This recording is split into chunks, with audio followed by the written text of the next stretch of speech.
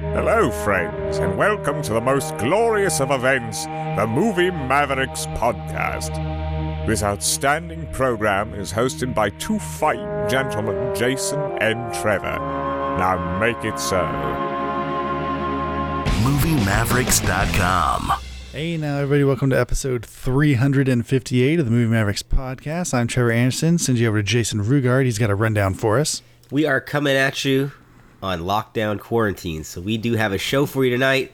And on tonight's run, I'm taking my time explaining this because we all have all the time in the world, and I imagine if you're listening to this, maybe you're listening to it on the walk, maybe you're listening to it at home, but I want you to know when you are listening to this that we are locked down. And we are watching movies, and we are going to talk about Spenser Confidential, Gemini Man, Charlie's Angels, X-Men Dark Phoenix, 21 Bridges, Jexi, and a movie called The Man Who Killed Hitler, then Bigfoot, and then he took out COVID-19. No. That'd be a nice ending to that. He'd get the trifecta if he could do all that. First, He's let's badass talk. enough. I know, it's starring Sam Elliott, that film, isn't it? Yeah. Who can do no wrong. Although he is on that Netflix show, The Ranch, which is utterly unwatchable. Do you watch The Ranch? Yeah. I've seen all of it. Yes, you have. It's so bad. It's so bad, but I couldn't bro. stop watching it. Oh, yes, you can. At any given moment, I saw what's going to all of it. happen. I've seen all of it. Oh, You've yeah, seen you know it in other exactly what's going to happen. There's not one original episode in that sitcom. Like one comedic situation terrible, they come up with. show. It's terrible. It is terrible. I've only seen a couple episodes because I don't actually like to watch The Ranch. It's like the Bill Burr joke. I like to watch my girlfriend watching The Ranch so I can just talk shit about it the entire time. And I've ruined it for her to where she won't even fucking watch it anymore. But that's well, I've seen every episode, so. Well, you're the problem. If you want to know anything about it. That's why they made 5 seasons, sir. People like you.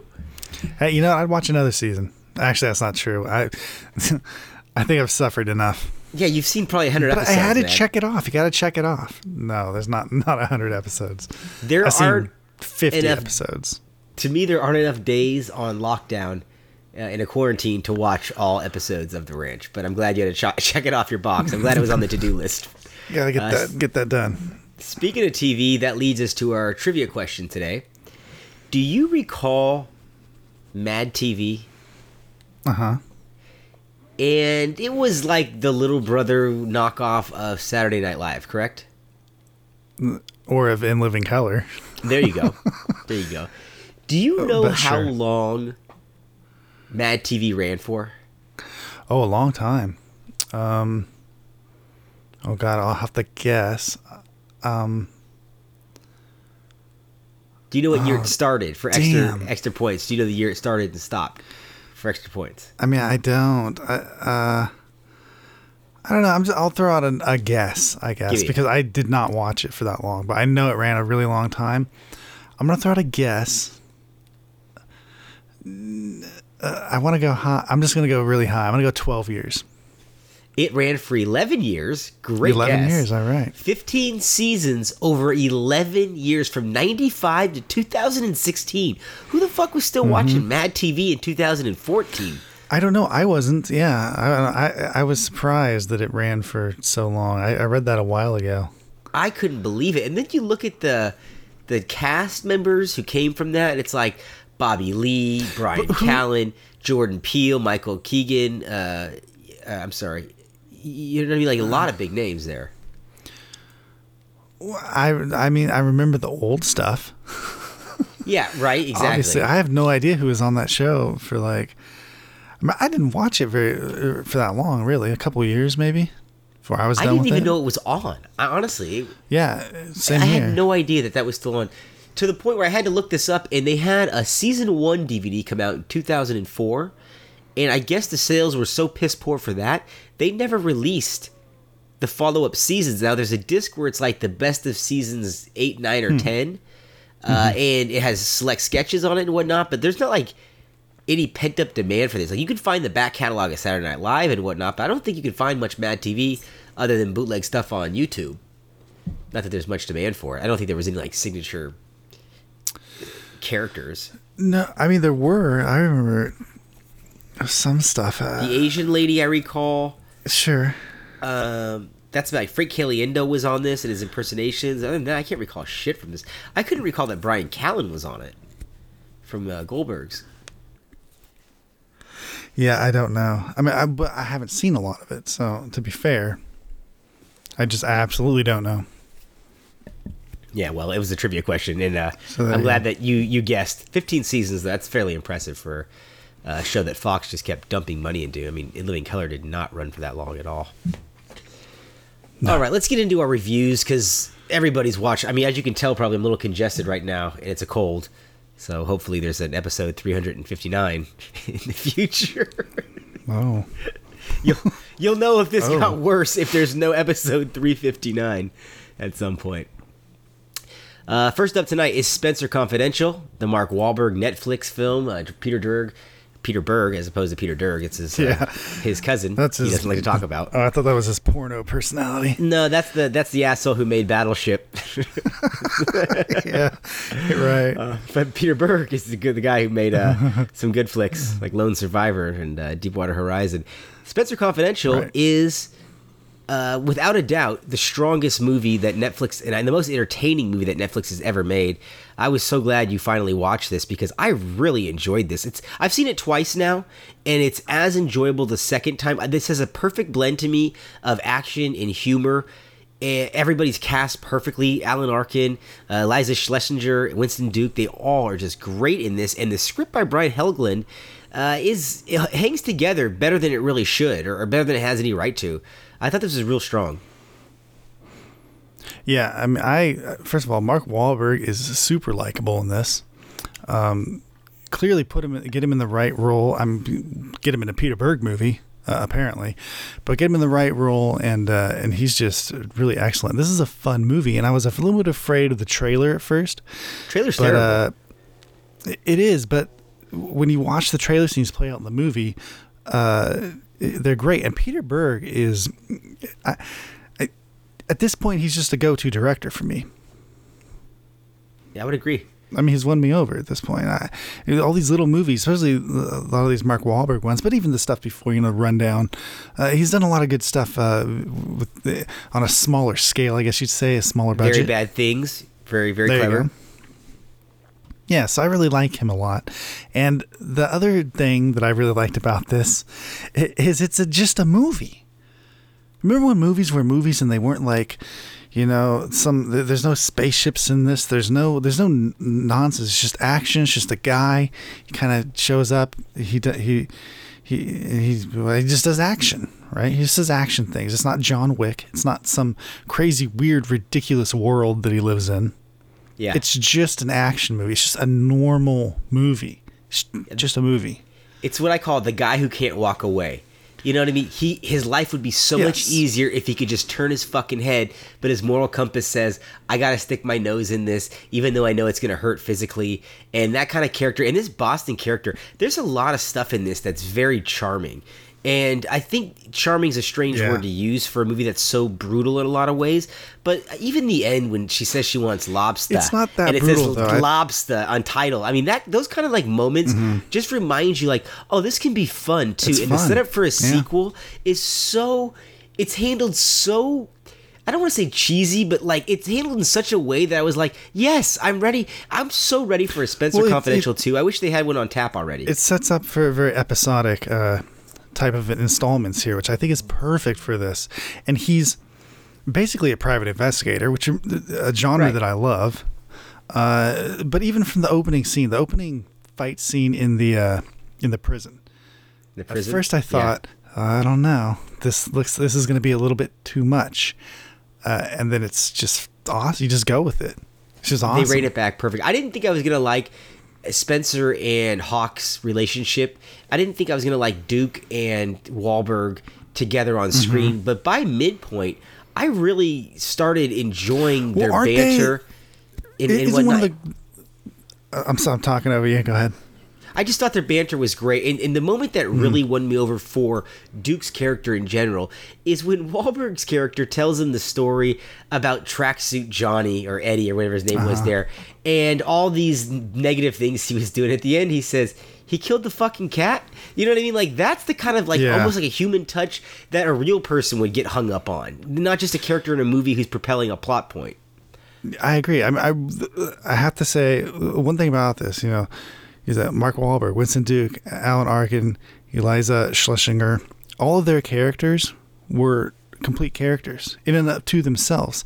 They interacted with each other, but no one, like... The Hawk character wasn't second to Spenser. He was off doing his own thing, and he helped Spenser out every once in a while. And I like that a lot, too. Alan Arkin's character was doing his own thing. So was the Eliza character. She was off doing her own thing, and they would duck in, have some interaction, whatever, and duck out. And everyone... And even so, by the end of it, I don't know, you felt like it was a group of people that were real. Like, the dynamics really worked. And it just felt like it felt like a self-contained movie, which I liked. There was a tag on it for a sequel, leave it open the door for a sequel, but it wasn't meant to be the first of 3 interconnected stories or whatever you want to do. It was a one-off, and I really appreciate it. And I like to see Bokeem Woodbine back on the screen in this. I know, and, right? And also in Queen and Slim. He's a strong in that as well. So he's making a bit of a resurgence lately. Good to see him on screen. I don't know why we like Bokeem, but we do. He's always been strong. Ever since I saw him in Strapped, that HBO movie back in the day. I agree. I know. I've liked him in all the B movie stuff that he makes. He stands out. He just always has some way of standing out while not being like in your face. I'll say Bokeem Woodbine has a certain... you want to keep your eyes on him. He almost seems dangerous on screen. He's a little shady sometimes. Yeah. Even when he's playing a good guy, he seems like he has a certain danger to him, and I think that's what makes him a movie star. I really like seeing him on screen. Let's next talk about Will Smith's somewhat comeback before Bad Boy. I think this was intended as his comeback. Gemini Man, although this failed at the worldwide box office, and it's not hard to see why. Is this a Will Smith movie or an Ang Lee movie? The director's hand in this is very evident in all shots. I mean, it's shot beautifully in that, like, it has stunning images in it from time to time, but way too much. Look like if they shot day for night at some points, which is very off-putting. And ultimately, the movie is kind of... what do you want to talk about? The CGI first, or do you want to talk about the story? Because this is a movie that is so mediocre. Story-wise, it's a near miss for me. But what do you think about the opening act, though? When they first established Will Smith's character and thing, isn't that kind of a normal action movie? You kind of I was into that for a second. I was like, oh, this movie might actually be pretty decent. And it wasn't until they started doing the whole Gemini Man nonsense and putting that into it that it really fell apart, and it falls apart fast. I thought that it was slow to develop. I was waiting for that. The first act has to go by before we even get the confrontation between young and old. And when that happens, there's moments in that chase sequence through, I believe they're in Colombia, in Cartagena. And it's like there's moments in that are so well done, mixed with moments that are so cartoonish looking. It looks like something from The Matrix Part 2. It's so bad. It's like from an early PlayStation game that I can't believe that it's so off-putting, but like there's moments where it's startlingly good as well. So you're like, you're getting teased the whole time. But isn't it? But from a story point of view, I think that one point that we're missing here, that the one thing the movie doesn't really address, is that the clone that it's raised by Clive Owen's character. Mm-hmm. They totally gloss over the fact of like, is there a nature versus nurture angle? Like, could he be something different because he was raised with the father that loved him? I thought about that too. Yeah. Why didn't they exploit that? That was, to me, the most interesting idea that the whole movie may have presented, and they just glide over that. I mean, in what world do these people live in where they see each other and they don't? It seems like they didn't ask enough questions. Yeah, like I was just so confused because like obviously we're already keyed in. We know what's going on. But it was just confusing as shit. Like, why don't they... I'm surprised you liked the first act, to be honest with you, man. I thought it was so bad when he was killing the bee with his hat, and when he's talking to the girl, and then he sets up a date, and then he's like, apologizing. It just was all so fucking weird to me. Well, I didn't think that's the first act. That's not first act. The scene where he is in the catacombs and he delivers the speech. I like that. I would consider the end of it. I didn't like the girl stuff or any of that stuff. I like the introduction of his character, really. The catacomb sequence is the best sequence in this movie for me.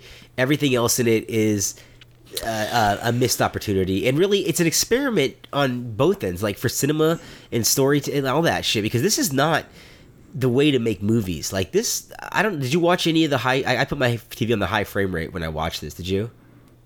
No, but it doesn't matter. That's fake anyways. You didn't see the real deal. No, but it glides a little bit smoother. Yeah, I mean, you could do that with any movie. That's not what this this would have.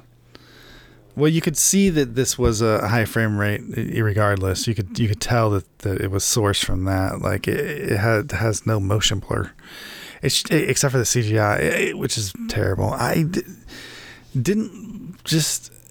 God damn, this is a stupid movie. Like Gemini Man, a clone. Really? It is 2019.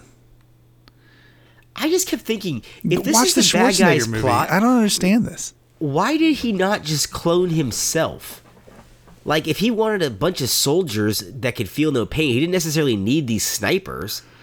You know, like there's so many inaccuracies when you really think about it. Like I said, the Clive Owen character is utterly fucking wasted, and there is no reason that the younger clone should have any loyalty to Will Smith. There really isn't, if you really think about it. So what? He's made from you, but he didn't raise you. You should be more loyal to the man who raised you. Like and then I'm sitting there going, well, is he still a virgin? Because there's a whole thing made up that he's a 23-year-old virgin. It doesn't look like he's changed much when he's 50. So is he still a virgin? Like, what'd you think about some of the stuff like the frame size changes? You know, the old Ang Lee shit that he's still up to. I didn't appreciate it at all. Did you notice any of that? Out of the movie. Yeah, I noticed it when he was annoying. Adjusting the dial on his settings there on his gun. There was all sorts of weird shit going on in that movie. It was a very off-putting movie. It was hard to get through there for some reason. And it's not that long of a movie. It's not a good story. You know, it's not a good story. Ang Lee is apparently at this point way more into testing technical things and saying that they're artistic when they're not. They're just, you know... It's just he does it all the time in a lot of movies. He gets away with it in stuff like Life of Pi, where you have a really strong story of really good acting. I didn't even particularly like Will Smith in this movie, especially I liked him in the younger Will Smith. The younger Will Smith is fucking terrible, and he does a terrible job at acting as his younger self. I don't know why. Maybe it's the CGI. Maybe that's just bringing something out and bothering me. But I really think playing his younger self, he is really not very good at all. Older Will Smith is fine. When he's playing the younger self, this might be on the CGI technicians. It might be the way that Will Smith now plays things as opposed to when he was a younger man. They overemphasized his eyes and the lines in his forehead when he was reacting to things he was listening to. So I didn't know if that was like an artistic choice by the technicians or if that was how Smith plays it now. Like a caricature, right? Almost in some ways, where they're really trying to lean into, oh, look at this is classic Will Smith, and because he does have those mannerisms. If you look back at that, time, but not to that degree. I know, I know exactly what you're saying because it bothered me too. It does really feel like it's really in your face, like they're really trying to sell you on it. And it's too bad because this movie, there's nothing wrong with it per se, other than that it's simplistic to the nth degree and made to look like it's a straight-to-video movie. I mean, that's really what it is. And you throw Van Damme in this, throw it straight to video, you're done. I don't even understand. I'm saying this goes straight to Netflix if it doesn't have all the gimmickry. Same thing. And let's be honest, Bright, which was a Netflix straight to DVD movie or straight to streaming movie, is better than Gemini Man. Oh, by far, yeah. Yeah, and we both shit on that movie at the time, and I'd rather rewatch so much Bright on that. I'm okay with Gemini Bright. Man. Well, you're going to get to. They're making a sequel. But the point is, Ang Lee sucks. I think that's the point. Yeah, well, we've known that for quite some time, my friend.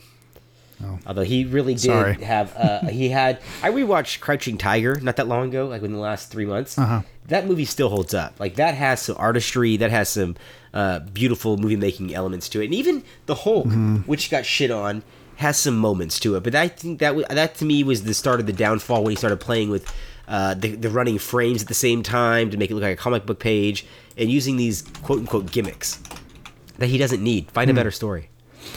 I always liked... I was more of a House of Flying Daggers guy myself. Oh, I kind of liked Hero in the ones that followed. Yeah, Hero was pretty good. Yeah, those were. I mean, they're all solid. They had. I really liked House Flying Daggers, and Crouching Tiger, Hidden Dragon was a bit much. I don't know. I guess I just don't really like Ang Lee so much. Life of Pi is really good. I'll give him that one. There's probably a couple other ones, but we're glazing over the elephant in the room, which is Brokeback Mountain, and that's probably his masterpiece when it comes to like English language films. Yeah. I mean, it doesn't iconic do it for work. me. I didn't really like it that much. Well, I mean, yeah. I didn't think it did it for you, but I thought maybe you enjoyed it. Well, not even in that way. I mean, just in a movie way. It just wasn't. It's I don't know, not that interesting. I guess. I mean, I get it. I get what it is, but I don't know. I don't think he has very much technical talent when it comes to storytelling. Well, shit. That Billy Lynn movie is the same thing as Gemini Man in a lot of ways. It's distracting because it's trying to, instead of telling you a complex story, it's got a simple story that they're going to tell you in a technically complex fashion. And that's what you get. Yeah, I don't really like any of his stuff. Sorry. Let's talk about Charlie's Angels. This is the reboot of the reboot of the TV reboot? show. Wait, yeah. And this is the 2019 oh my God. quote-unquote woke version of Charlie's Angels. And it's going to be hard to review this without totally sounding like an asshole. So let me say this. This is toxic femininity. If you want to go toxic masculinity, this is so... I almost couldn't believe that it's true, though, right? I mean, when you saw with the opening scene, the opening line to this movie is like, what? We're really digging into this right now? We're doing this right now? The first 5 minutes of this movie let you know that pretty much you're not invited to this party. This is not open for you. This is not meant for you or I. Mm-hmm. So our review of it is pretty much inconsequential in a lot of ways because we're not the target intended audience. To me, it was almost like going to see a Pixar movie and trying to review that because I'm not fucking 10, so I don't really understand the target audience and the impact that it has. Maybe for young girls and for women that like this shit, this will work. But I loved the first two Charlie's Angels movies. And just comparing the two... This movie is so fucking badly put together that there's one decent action sequence, as far as I'm concerned, which is in the beginning. Which one's that? When they're in the coffee shop. I thought that was cool with the shootout that ends up in the... Well, that's not the beginning, but right, in the water. I gotcha. Well, about 30 minutes into it, but you know what I mean? At the first the first act or beginning of the second act. So I thought that was the only thing that pepped things up, and I thought they did the impossible of making Kristen Stewart look somewhat sexually appealing in some things. So I think she's a lesbian, awkward. So you can't have her. Well, I mean... They make that very clear, too, in that she's this wacky one. And I think that the movie makes a huge mistake in this thing, too. I thought that the girl who played Jane, the tall, darker-skinned girl, I thought she was very interesting. I liked her character. I thought a movie about her might have been more interesting than these other two fucking idiots. And the Kristen Stewart character is like above... Her character is played above the material.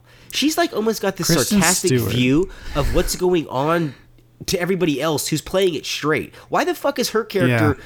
who knows it's a movie and everybody else is in the movie? That's what I didn't understand. I'm fine with Kristen Stewart. I like her. She's goddamn terrible in this movie. I mean, I think it's the character. It's her. She's playing the character. You can see it, her doing it. I mean, I've heard plenty of interviews from her about this movie. It's her. The other thing I hate about this movie is Elizabeth Banks. Get behind the camera, in front of the camera, but make up your fucking mind. Why is she in this movie so much? Yeah, I agree with that. I didn't need her in this movie as much. Let the Charlie's Angels be the movie. Let them do it. I felt like I did not get to know any of these characters, not a one bit. And not only that, but I didn't like them. On top of that, but the whole movie, is established on women good, men bad. And if you know that, I've spoiled the movie for you because you'll be able to figure everything out. It's insane. The woke remakes and whatnot, I'll take Terminator Dark Fate over this. Yeah, Terminator Dark Fate has like a line in it that is jarring, and that's it. I mean, I don't understand who is complaining about the Ghostbusters movie. I like that movie, and yes, there's women in it, but that's literally what it felt like people were complaining about. But when you see this Charlie's Angels movie, it's like it's just I still can't wrap my head around it. Like, who decided this was a good idea? There was an arrogance all around that they were going to tell a story that hadn't been told, and that they weren't going to objectify these angels, and that this, that, and the other. The whole fucking joke is how they are smarter than they look, and that they're objectified by people while they're running a long con. So why the fuck is that not in here anywhere? Oh no. The other issue, well, there is a long con in this, right? At the end with the wink to all the girls all the women that have been around them the whole time. Oh God, make me puke. But why is the action so bad in this? I'm just in general. This is some of the most bland action I've seen. It's boring as shit to watch this movie. There are shots in this movie that are interesting, that Elizabeth Banks comes up with that are fairly intriguing. But you're right. It seems like at some point she handed it over to the second unit. I don't know that I'm believing any of that. Yeah, she's on the screen half the damn time, and it's just shot. The blocking shit, the movie in general is just a joke of action, you know? At least the first Charlie's Angels, I don't know, tongue-in-cheek kind of had what was going on. This movie did that. But the mistake that movies make nowadays is they are super serious at the same time as being jokey. And I don't think that shit works anymore. You know, if you take something like The Spy Who Dumped Me, well, it worked there, but also they didn't do jokey weird things. The people were jokey, and their reaction to what was happening was the joke. It wasn't the nonsense that people were pulling out guns and doing all this stupid shit like that, which can be fun. But it shouldn't be played as super serious unless you're going to do something super stylized, I guess. Which am I just explaining that the movie did that too? You're saying that. Let me ask you something. Do you take this? I just don't like the action in this. Men in Black International, because to me these are on the same level of just misguided. I like the Men in Black characters way more than this. That's fair. You know, I think that movie did. It's not a good movie, but it did a better job with that world and with those characters and whatnot, and it had moments that were passable. This movie had nothing for me. I couldn't stand any of this movie. I would have liked to have seen a standalone movie just on the Jane character. Or Jade, I can't remember her name was. But she's let's be fair. This is not a good movie. Take out all the political stuff. It's still not very good. It's not right. good. No, it's dull as fuck. So that's the whole point. Like for a movie like coming off the first two, which if you could say anything, they weren't dull. I mean, they were very popping in a lot Gemini of ways. Man's pretty dull. Oh, you mean the Charlie's Angels movies? Right. Yeah. That's what I'm saying. The first two movies of those were very, very high energy, and this they is were just fun. Dull. You know, I didn't get a lot of fun in this movie, and it seems like they should have been having more fun. But from the very beginning, when Kristen Stewart comes up on that helicopter, I didn't know what that was. Yeah, that bothered me too. All right, let's move on because we sound like assholes here. Charlie's Angels, though, is amongst the worst movies I've seen from 2019. Yeah, not a fan. It definitely goes on the bottom 10. Let's talk about another movie that was critically maligned and it pretty much ignored at the box office. That's X-Men Dark Phoenix, the send-off to the First Class group of films, and really maybe the last X-Men movie for this incarnation, which is really a reboot, right, of the first one, although they've done pretty clever things by reworking the first ones. And I don't know. This, to me, is a minor entry, and once again, not a very interesting. What I came to find when I was watching Dark Phoenix is that I enjoyed Dark Phoenix more when the main character was off screen, and I got to see Cyclops and Magneto and Professor X, specifically Sophie Turner. Jean Grey. Yeah, when Jean Grey was off screen, I found this movie much more enjoyable. I don't know if it was just the character or what. Really? Yeah. I thought it was really interesting when Fassbender showed up, and I almost kind of forgot these people were in there. Although, tell me that Jennifer Lawrence's whole phoning it in doesn't feel so like is James McAvoy for most of it, and I think I really honestly blame the dialogue for that. But that first scene when she's arguing with when they have Mystique arguing with Xavier in the office or whatever is fucking horrendous. There's one good line in that exchange when she tells him about this. You should call it X-Women because we're saving. That's the good line. More men. I thought that was a decent line because they were saving the asses. I think that's some low-hanging fruit right there. And if anything, that's nothing more than anything that Charlie's Angels did. But the only person I thought really in this movie that it seemed like they were giving a shit or putting anything really into it the whole time was Sophie Turner. You know, and I will admit that Fassbender is also very good, but he's in it so little. This is really a handing off of the torch here in a way that makes no sense almost. Like they're still in it. They're still main characters. You're going to kill some of these people off. You're going to kind of hand it off to these other characters who are all X-Men. I'm so confused. So who's all X-Men? Everyone, but people are leaving. Oh, I mean, the timeline. It's a confusing movie. I don't think they know what they're doing with it. I thought that for talking about dialogue, when Beast goes and talks to Magneto in that first exchange there with Nicholas Hoult and Fassbender, that fucking dialogue is so bad that it's so simplistically written. I knew you loved her too. Majority of the movie, yeah. It's really just very. Even when she goes to visit her dad, he goes, "I'll get you some water." It's like these are just really odd exchanges that characters are having. And that's how the movie feels, though, right? The movie jumps around like crazy, and they have the same fucking conversations over and over and over again. And it's like the villains have no impact. Jessica Chastain is wasted. McAvoy is pretty much wasted. Fassbender's wasted. Jennifer Lawrence is wasted. It's a lot of good actors that are wasted in this movie. And the final battle sequence, kind of like the first 5 minutes when they're in space, I thought, okay, we might be onto something here. You have the little girl getting in the car wreck, and she caused it, and then they're in space, and there's some nice visuals. And I thought, this could be fun. And then it goes along, and you're just like I said, to me, the movie comes to a grinding halt every time Jean Grey is on screen. If Sophie Turner was trying, then poor thing had nothing to work with, because her character is, once again, the word dull comes out. I agree with that, yeah. I thought the whole movie was like that, though.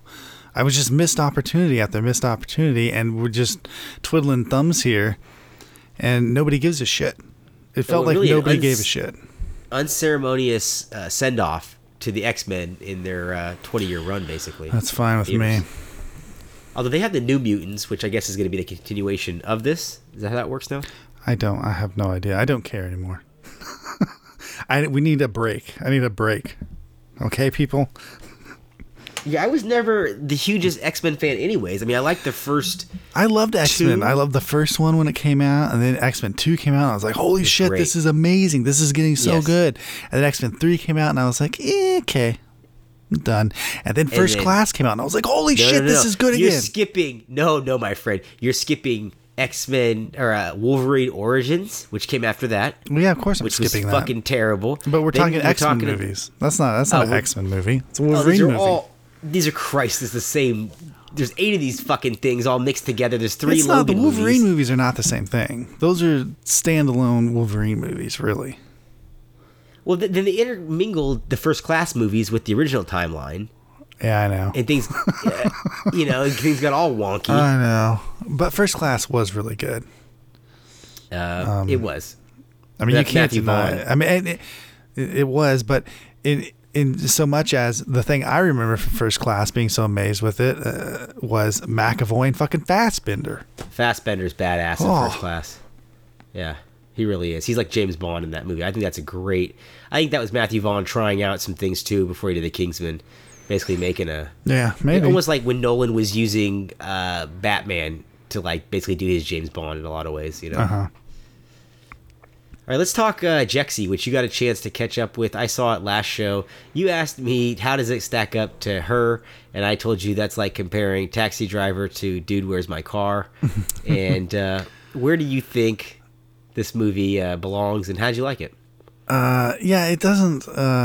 well, I don't know if that's a fair comparison about this, because I don't think I'd put this on the same level as Dude, Where's My Car? I liked this movie, but it is no Her. But it doesn't try to be on the other side of that. But I did think this was funny, and it's got some solid laughs. I thought it was funny. I thought it was touching when it needed to be.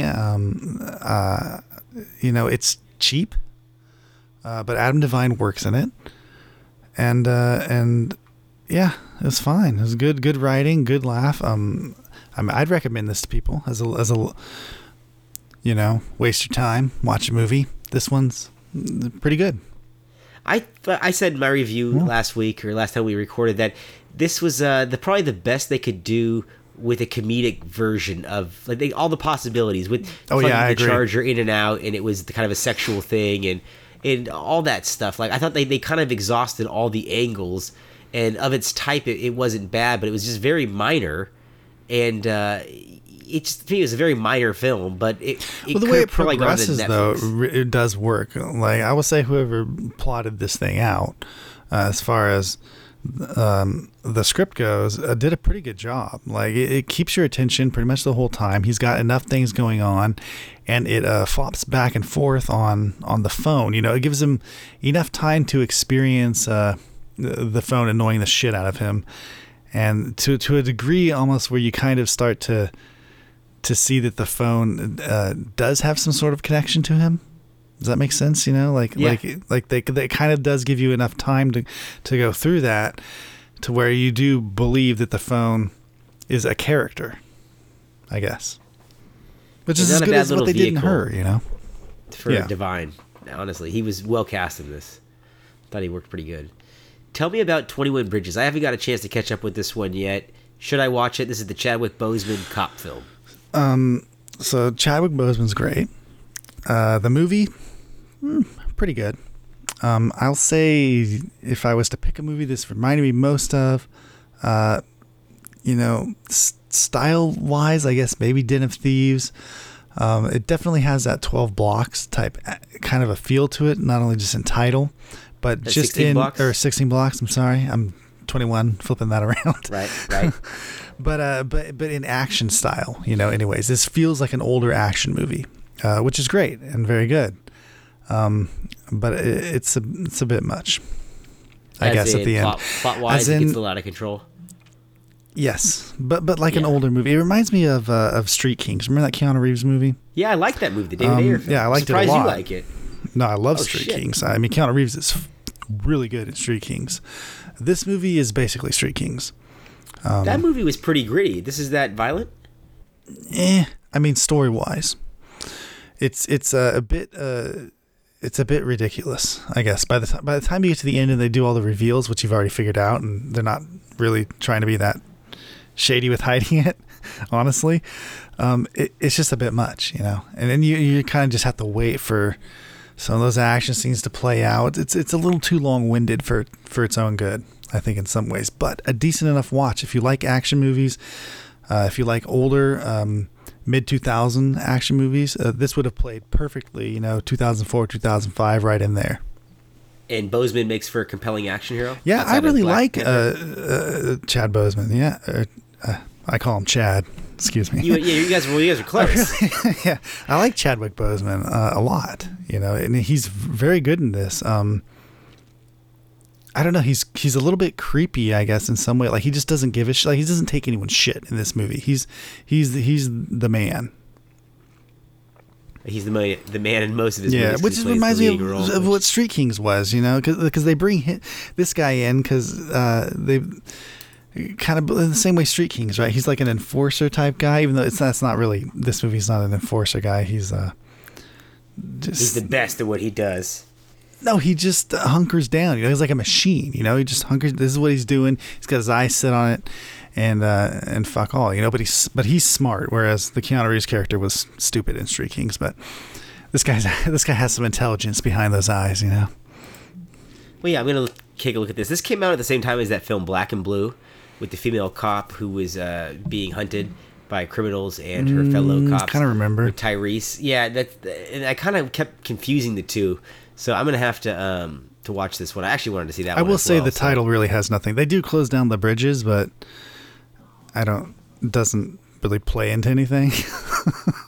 Yeah. I mean, I had hopes that 21 Bridges, it's called that, it would have some. It doesn't climax on a bridge at least. Yeah, or anything? That's what I'm saying. Like, it would have some severe something more to do with it, but they just pretty much go like, we're gonna close down all the bridges, and they're like, that's it. We're done. Okay, that's why we called it 21 Bridges, guys. We closed the bridges down. We got it. We're good. Okay. I guess it's better than the Bridge and Tunnel crowd. It's better than nothing, I guess. I don't know. It's a perfect title for a throwaway action movie that they spent some damn budget on, So watch it if you like action. Well, speaking of titles, we got The Man Who Killed Hitler, then Bigfoot, which is a mouthful of a title. And then the Bigfoot, yeah. And what the fuck is this movie about, other than it stars your boy Sam Elliott, who we know is on the ranch? So this movie is about a guy who killed Hitler, and then the Bigfoot. Yeah. It's not a lie. How's that go? It's not a lie. Let me tell you something. This movie is amazingly shot. I mean, the blocking, the editing, the score, Who made this? the Do acting. we have any... I don't know. Robert D. Krzyzkowski? Well, the Robert D., my man. See what else he's done. I don't know if he's done much. Background here. Because, I mean, you're giving him a high praise. Nothing. I don't know. This is his first movie. I'm telling you, I was into this movie. This was Parasite level for me. Not as good as Parasite, but on that same level. Like, super interesting. Sam Elliott's character is an older gentleman who's, unsettled, I guess. He doesn't really know where he belongs in the world anymore.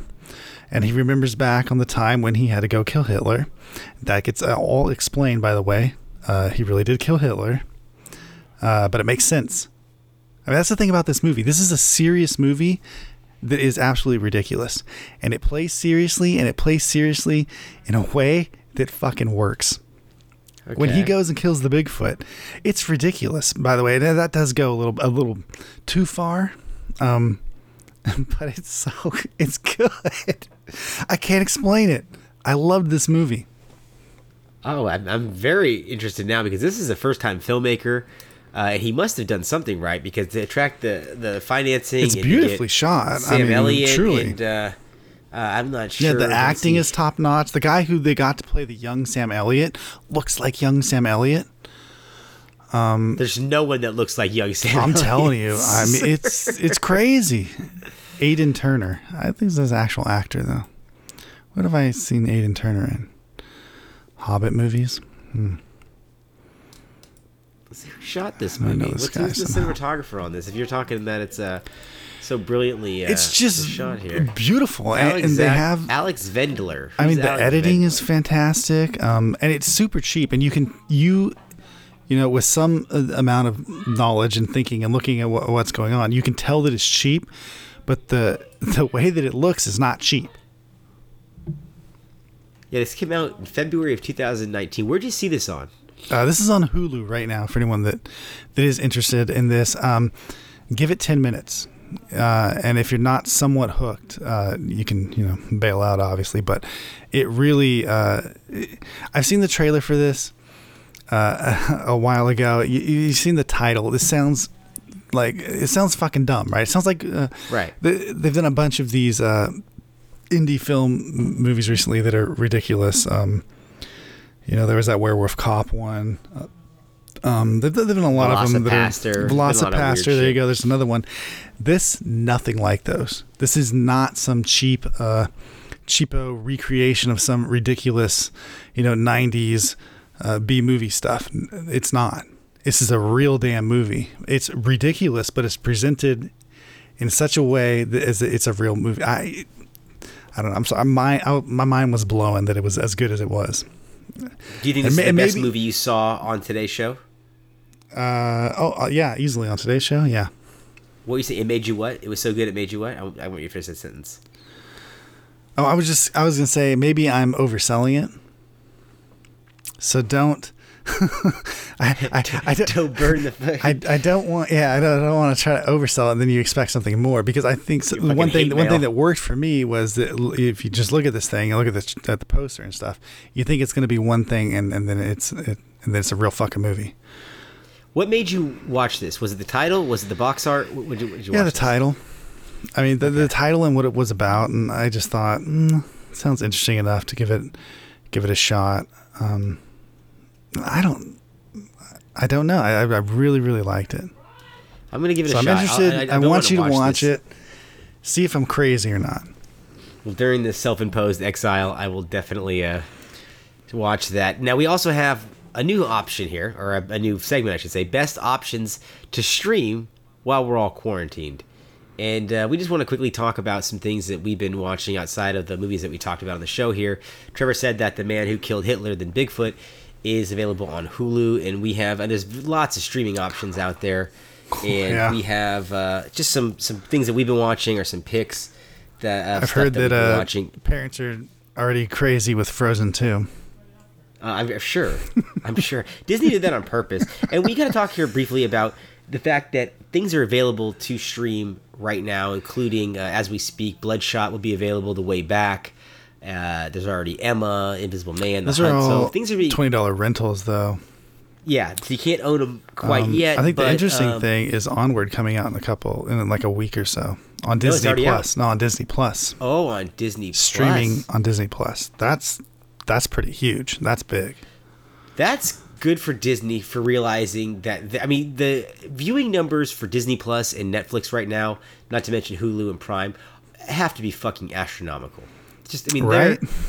And people are consuming so much content right now. It's a dream for them. But have you had any problems with your internet streaming? Not at all. With the demand? I mean, nothing more than usual.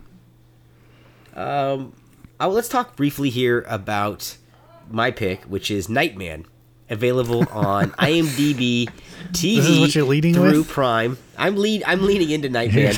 This is a TV series from 1997 based on what they call a Marvel character, but it's really Malibu Comics, which was bought by Marvel. Written by Glenn Larson, who did a bunch of 80s and 90s TV shows. It starts Matt McCallum, who I like Matt McCallum. He was in a lot of 90s B movies, a stuntman. Big, bruising, good-looking guy, and he fits the mold of a good superhero pretty well. He's a jazz player by night, Johnny Domino, in all the San Francisco nightclubs, and he also goes out and fights fucking crime. This show, it reminds me of things like The Flash and things of that ilk, you know. From the 90s.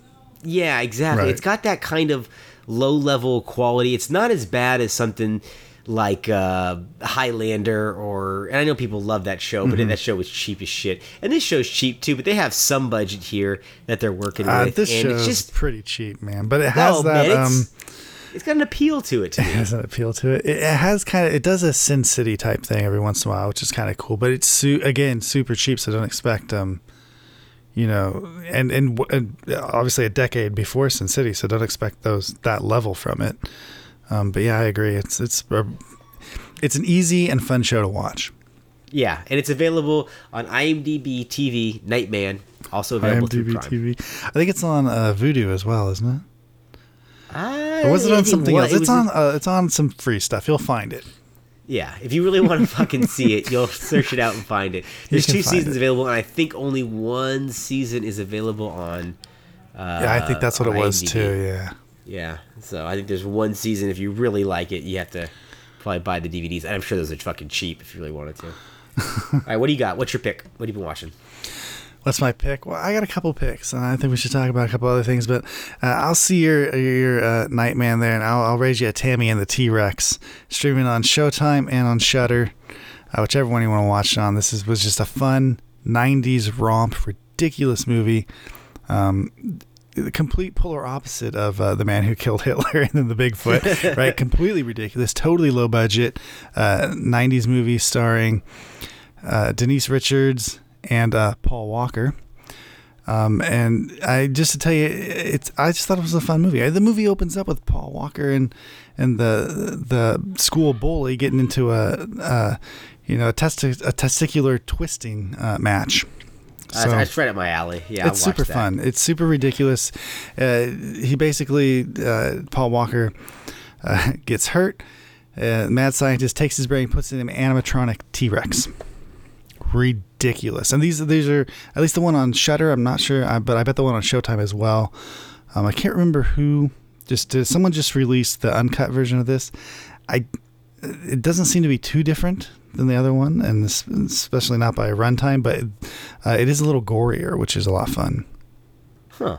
I was always thinking about a Tyrannosaurus Rex with Whoopi Goldberg whenever I hear the title of this film. Yeah, what was that? Theodore movie? Rex? Theodore Rex, yeah. Thank you. And the other one, the Stan Winston movie, A Gnome Named Norm. Remember that with Anthony Michael Hall? And Munchies, things like that is what I think of. Yeah, it's a little, I think it's I would say it's cheaper than those, but it's really not. But it's actually, it's hysterical. The way they shoot this, they have a giant animatronic T-Rex, and the way they shoot it, but they want mobile hands and stuff, so they put like fake hands, T-Rex hands on people's hands, and then they shoot it so that the hand the thing's head will be in the shot, but also its hands will do shit. It's fucking hysterical. There's one point where there's just green nylon on someone's hands, like they forgot or maybe they didn't have the actual latex T-Rex hands. It's a fun movie. It's absolutely ridiculous fun movie. And the jokes are funny. I thought some of the jokes and stuff in it were fun. Like it knows it's ridiculous. That's all I'm asking for, is a movie to like acknowledge its ridiculousness without being ironic about it. You know. And Denise Richards is smoking, so enjoy that too. Yeah, that's a prime time Denise Richards. What else you got? Let me counter you with one here that I've been watched. I watched Blast, which is a 1998 action film starring Lauren Ashby, who is better known as Johnny Cage in Mortal Kombat, who stars as the janitor, a former martial artist turned janitor, I should say. And he is just mopping up at the Olympic Games when the whole U.S. swim team gets abducted by terrorists. And he's got to fucking get him out. This is the best Die Hard knockoff I've ever seen straight to video. And there have been many Die Hard knockoffs that have come to theaters and many that have come straight to DVD or video. And this is amongst one of the funnest. I like Albert Pyun movies, early ones, I should say. And there are a number of dog shit ones. So that's a fucking very generalized comment. That's a minefield right there. Yeah. But there's a few of them I like, I should say. And this movie is just what you had said. It's fun. You know what you're getting. I know what level it's aiming at, and it does things skillfully enough at its intended level that I could enjoy it for what it was trying to do, as opposed to it didn't really have an agenda. It felt like they were just fucking winging it as they went, and I appreciate that, because you can almost feel hey, everybody, let's get together and try to make this thing the best we can, and we're all trying real hard here. It takes as much energy to make a good movie as a bad movie. Let's all remember that. Yeah, right. So what else you got? Let's talk about Dave. You've seen Dave a little bit? I've seen the first 2 episodes of Dave. Wait till you see the third one. The third one is the best one. I've seen the 4 that are available right now. I've seen them. This show is the Little Dicky show. And it's kind of like an entourage show in a way. Like it's about his life, trying to make it as Little Dicky in the music industry, right? Trying to break in. And so he meets these wacky characters, and he has friends and whatnot, and trying to do whatever. But this is a funny show, is it not? It's very funny. He's a very likable. He's very likable, yeah. And Little Dicky is, for people who don't know, he's not like a weird Al Yankovic, but he's a rapper who raps. What would you say? Comedic, satirical? Is that what you would say?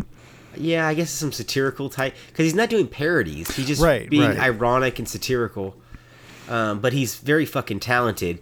He's very likable. He's got comedian chops. And Andrew Santino, who plays his redheaded roommate, is a great comedian in his own right, stand-up comedian, and he's good on this show too. I think that this thing is very well cast for what it is. And the pilot I thought was shot in a certain way that I didn't know if I was going to like it, but then it really finished strong. The second episode had less of those problems, so I think that the third and fourth will probably... Oh, man, the third and fourth solidify really this thing. I mean, the third episode is hysterical. I laughed through pretty much the whole fucking thing. The fourth episode really brings the whole... And I think when you see that, you'll understand more of why I call this an entourage-type show. It really solidifies where the show's going, you know? Into the future. I got more of a Louis vibe out of this show. Yeah, wait till you get to episode 4 and it feels a little bit more, because with this show, my guess is you're going to get a lot of that Louis stuff, but the Entourage did that too, right? There were entire Entourage episodes that had nothing to do with movie making. Right. But this show appears to be going in the direction of music making, you know?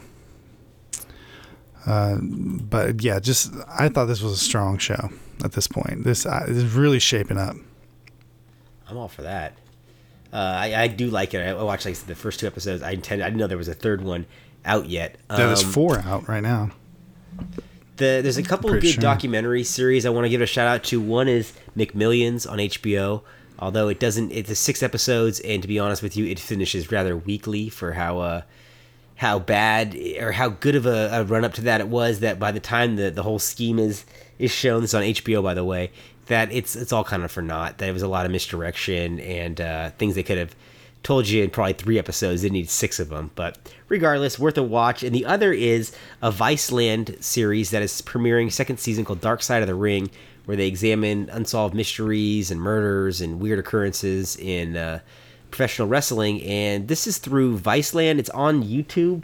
They just released the first episode free on YouTube about Chris Benoit.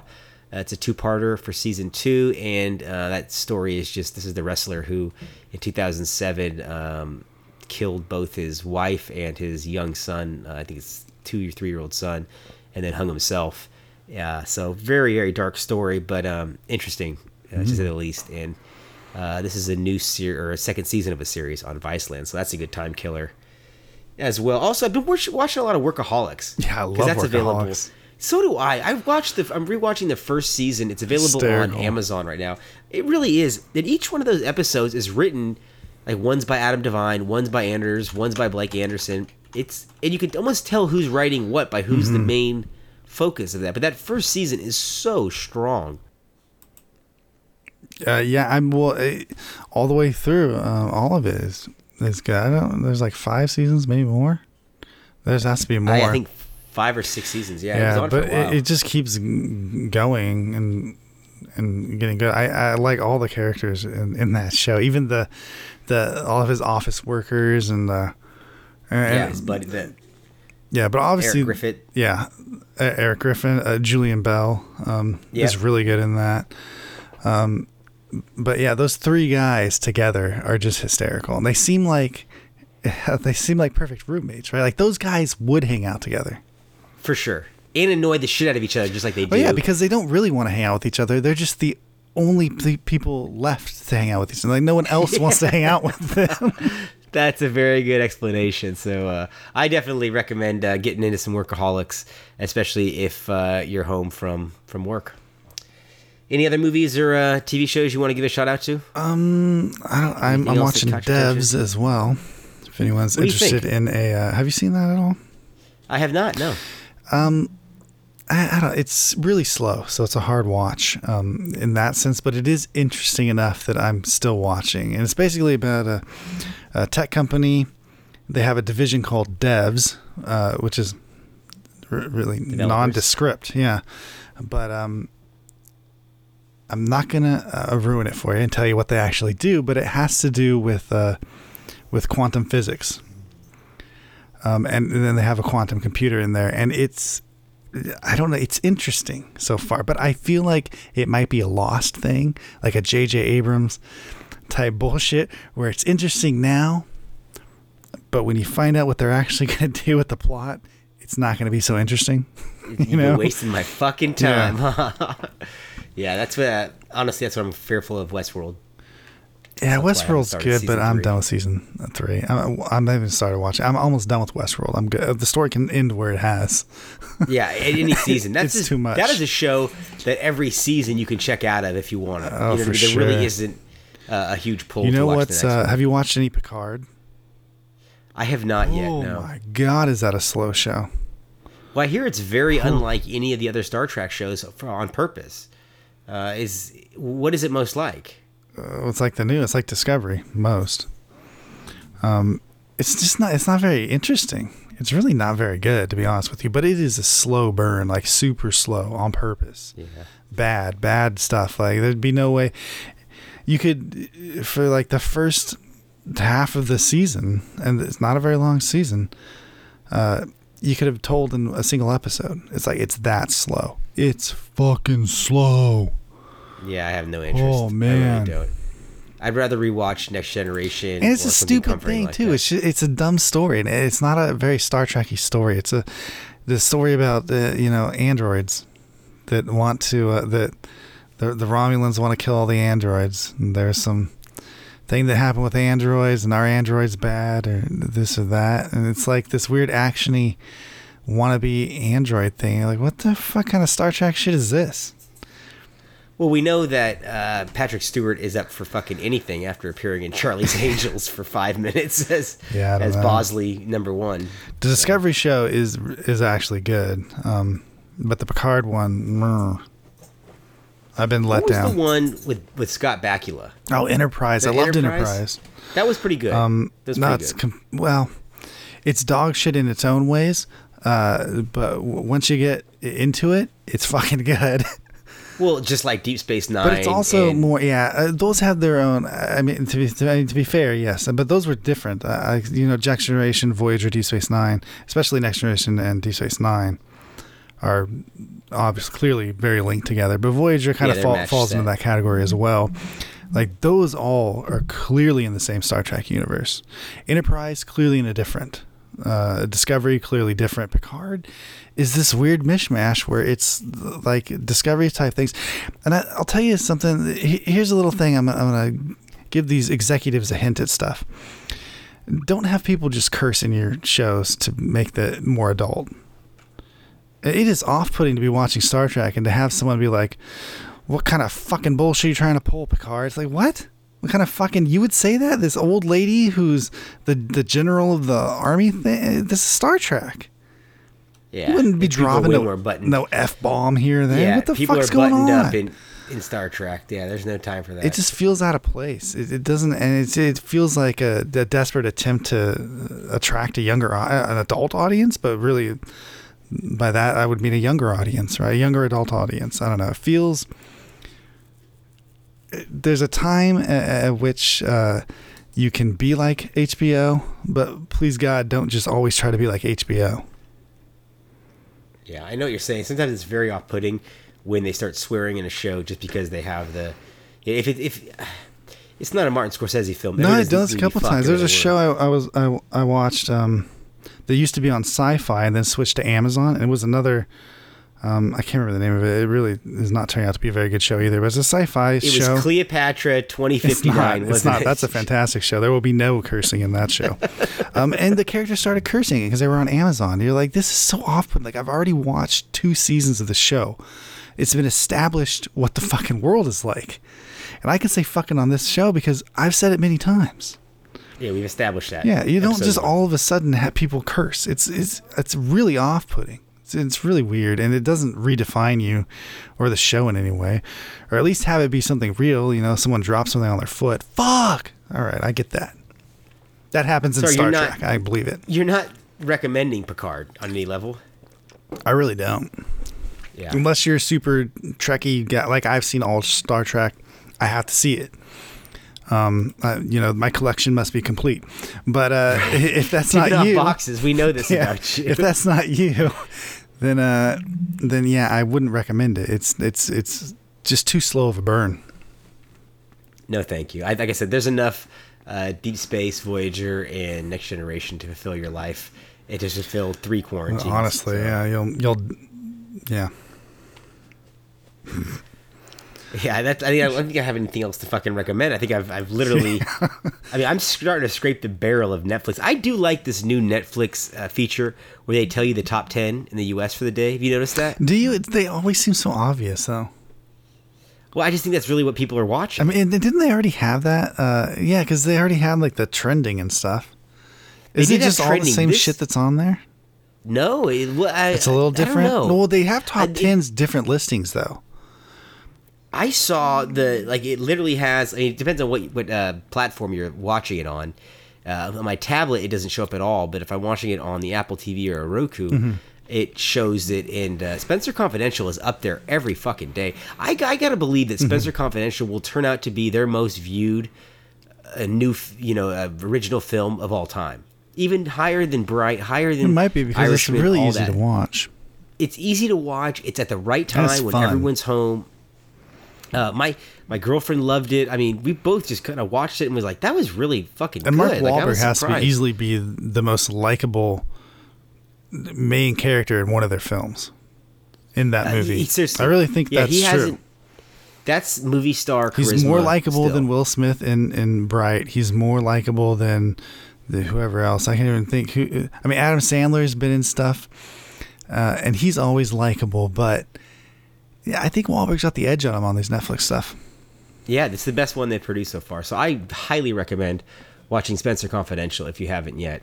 It'll take your mind off things, and it's just a good old-fashioned. I mean, it's like you said, the private eye genre. He's getting his ass kicked all the time. There's suffering involved. There's kind of some ironic twists and just some good supporting characters. It's a decent little movie, something you would have saw in the theater in 1996. Do you know what I mean? That's what that movie would have fit in, right around 96, 97. And there's nothing wrong with that. It's a good movie star vehicle. That's going to wrap up episode 358. We want to thank you guys for joining us on this Corvid special. And we'll be back with you very soon because we are locked indoors and we have nothing to do but podcast and watch movies. Hopefully you guys watch some movies too. Speaking for Trevor Anderson, I'm Jason Rugard and we are the Movie Mavericks. Oh my, another magnificent episode has come to an end. If you're craving more, set your destination to moviemavericks.com, Warp 9. Engage!